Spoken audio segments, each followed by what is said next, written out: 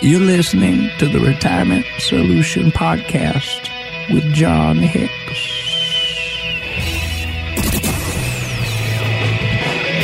I'm Jennifer Perry here with John Hicks.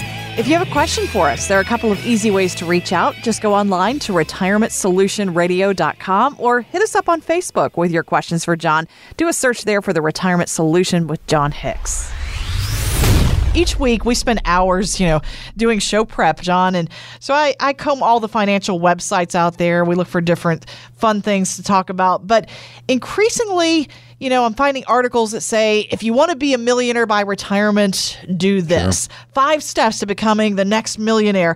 It seems like a lot of us are still fixated on becoming millionaires. And while some of these articles might be helpful for some of our younger listeners out there, you work with a lot of people who've reached that millionaire status or perhaps even multi-millionaire status over the years. Instead of relying on one of these lists, I'd love to know real life stories. How these people do it.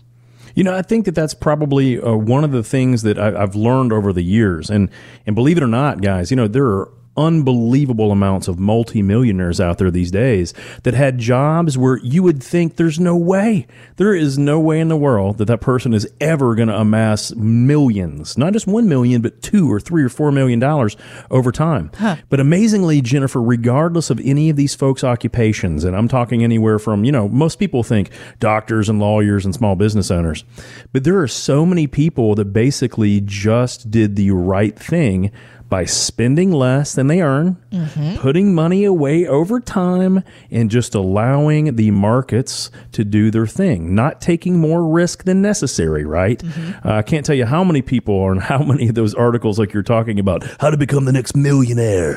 And they're talking about cryptocurrency. Guys, oh boy. I know a lot of millionaires that may be thousandaires now simply because they invested too much money in the wrong cryptocurrency, right. Shiba coin or doggy coin or Donkey Kong coin. I don't even know what these things are. I have no idea what these stupid things are. But there's a lot of ways to lose your money. One of the great ways to make it grow over time is to methodically put it away. Do not take any more risk than you're comfortable with. Now, why do I say that? And I'm going to do a short break here to explain this. This is so important because this is what almost every single person I've talked to has said. What they said is that invariably there were points in their careers when they made really poor decisions and pulled money off the table at almost exactly the wrong time. We're only lucky to get back in to then catch the next wave so that they could become millionaires. Seriously. There are so many people who said, oh my gosh, John, I almost screwed it all up. I almost got out at the wrong time and I would have stayed out had it not been for this or had been for that or whatever the cause was. But what this tells me is that people have too much risk in their portfolios. They're going to do the wrong thing at the wrong time because that emotion, that beast of emotion, reaches in and makes us do something dumb. So if we have the right amount of risk and we can stay invested for the long run, that gives us that opportunity to amass a tremendous amount of money, whether it be $1 million or $2 million or whatever it is. That's the whole point. You have to understand that there are strategies out there that are very different from one to another. We always have to understand that because most people that don't hit their goals in the long run, Jennifer, they just had the wrong strategy. Yeah. There are all kinds of ways that you can earn a very attractive rate of return and certainly beat inflation in the long run with very limited risk or very much lower risk than just investing in the stock market, quote unquote. Well, we just have to understand what are those needs for any of us. Because what I always say is there's 1,000 ways to get rich, but there's almost 10,000 ways to go poor. Right. So what we have to understand is, especially if we've saved that money, then the point is, okay, how much risk do we really need to have? And how can we just make certain that at that point in time, we don't let it all go down the drain because we did the wrong thing at the wrong time. Right.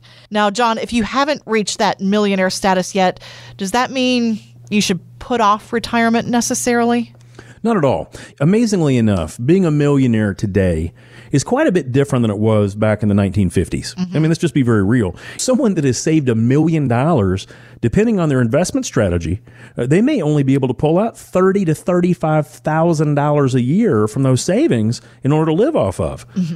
Guys, that's not very good at all, in my opinion.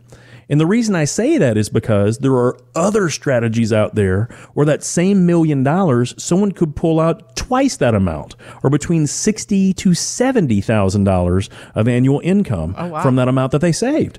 So if someone hasn't saved $1 million or 800,000, whatever that number is, the question is, what do you need to accomplish? How much income do you need on a monthly or annual basis so that, number one, you can pay all the bills? That's the first. Then we got to make sure that we're setting some aside in case inflation keeps going up like it does, right? Mm-hmm. And then we want to make sure we got some fun money in there. I don't care. You can't call it a retirement to me if you're down in a refrigerator box by the river. Now, you might like that beautiful scenic view of that landscape of the riverbank, but I promise you, there's better ways to do it. So you got to make sure you got some fun money in there.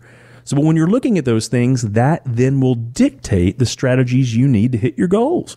But Jennifer, I've seen people that have only saved $400,000 and they can live off of the same amount of income as someone that saved $1 million. And the only difference is, what is their withdrawal strategy? How are they going to harvest that money they've saved? And that can make all the difference in the world. Now, John, some of our listeners, actually, this doesn't happen maybe quite as often, but sometimes they reach millionaire status by something like a sudden windfall, an inheritance, maybe selling off a big piece of real estate, a big company bonus or stock options, that kind of thing.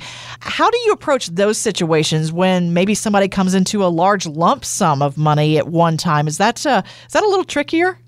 Sometimes it actually can be a lot trickier. I can't remember who wrote it. It may have been Biggie Smalls, but I think that there was a song called Mo Money, Mo Problems, if I remember that right.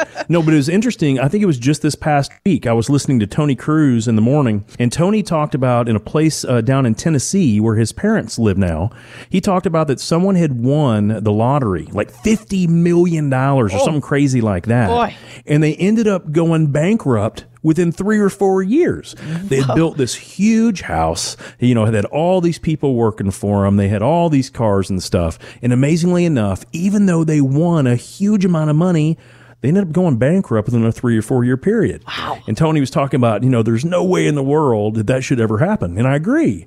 But guys, it happens, unfortunately, a lot more often than we'd think.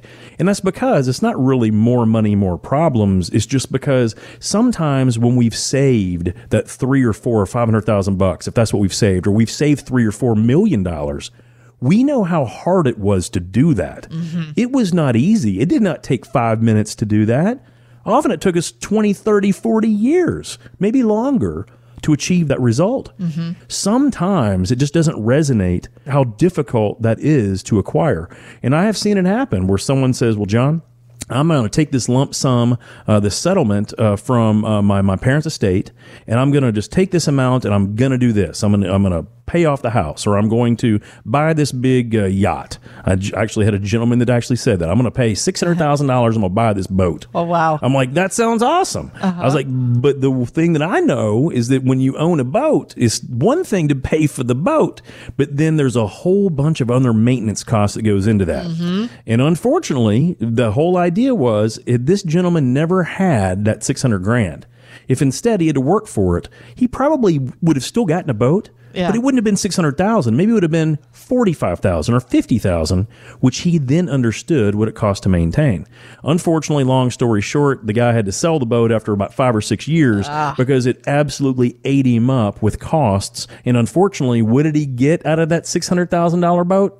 I have no idea, but he wouldn't tell me. He was very sad. He was very sad about that decision he made. And so often what happens is when we end up having this big pile of money, it really does require a different understanding. It's not that we need financial help. Sometimes we need emotional help, or we need mental help to help us go through those decisions, because they're very different. I think that one thing that I've always said, Jennifer, is that if someone ever wins the lottery, I think immediately they ought to meet with a mental counselor, or an emotional counselor. Right. Yes. I think that most people should get a financial person as well, but let's just keep my personal interests out of this.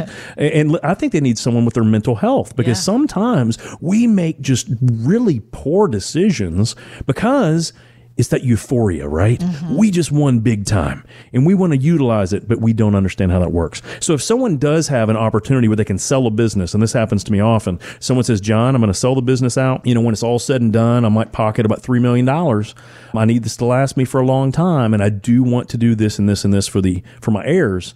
How do we do that?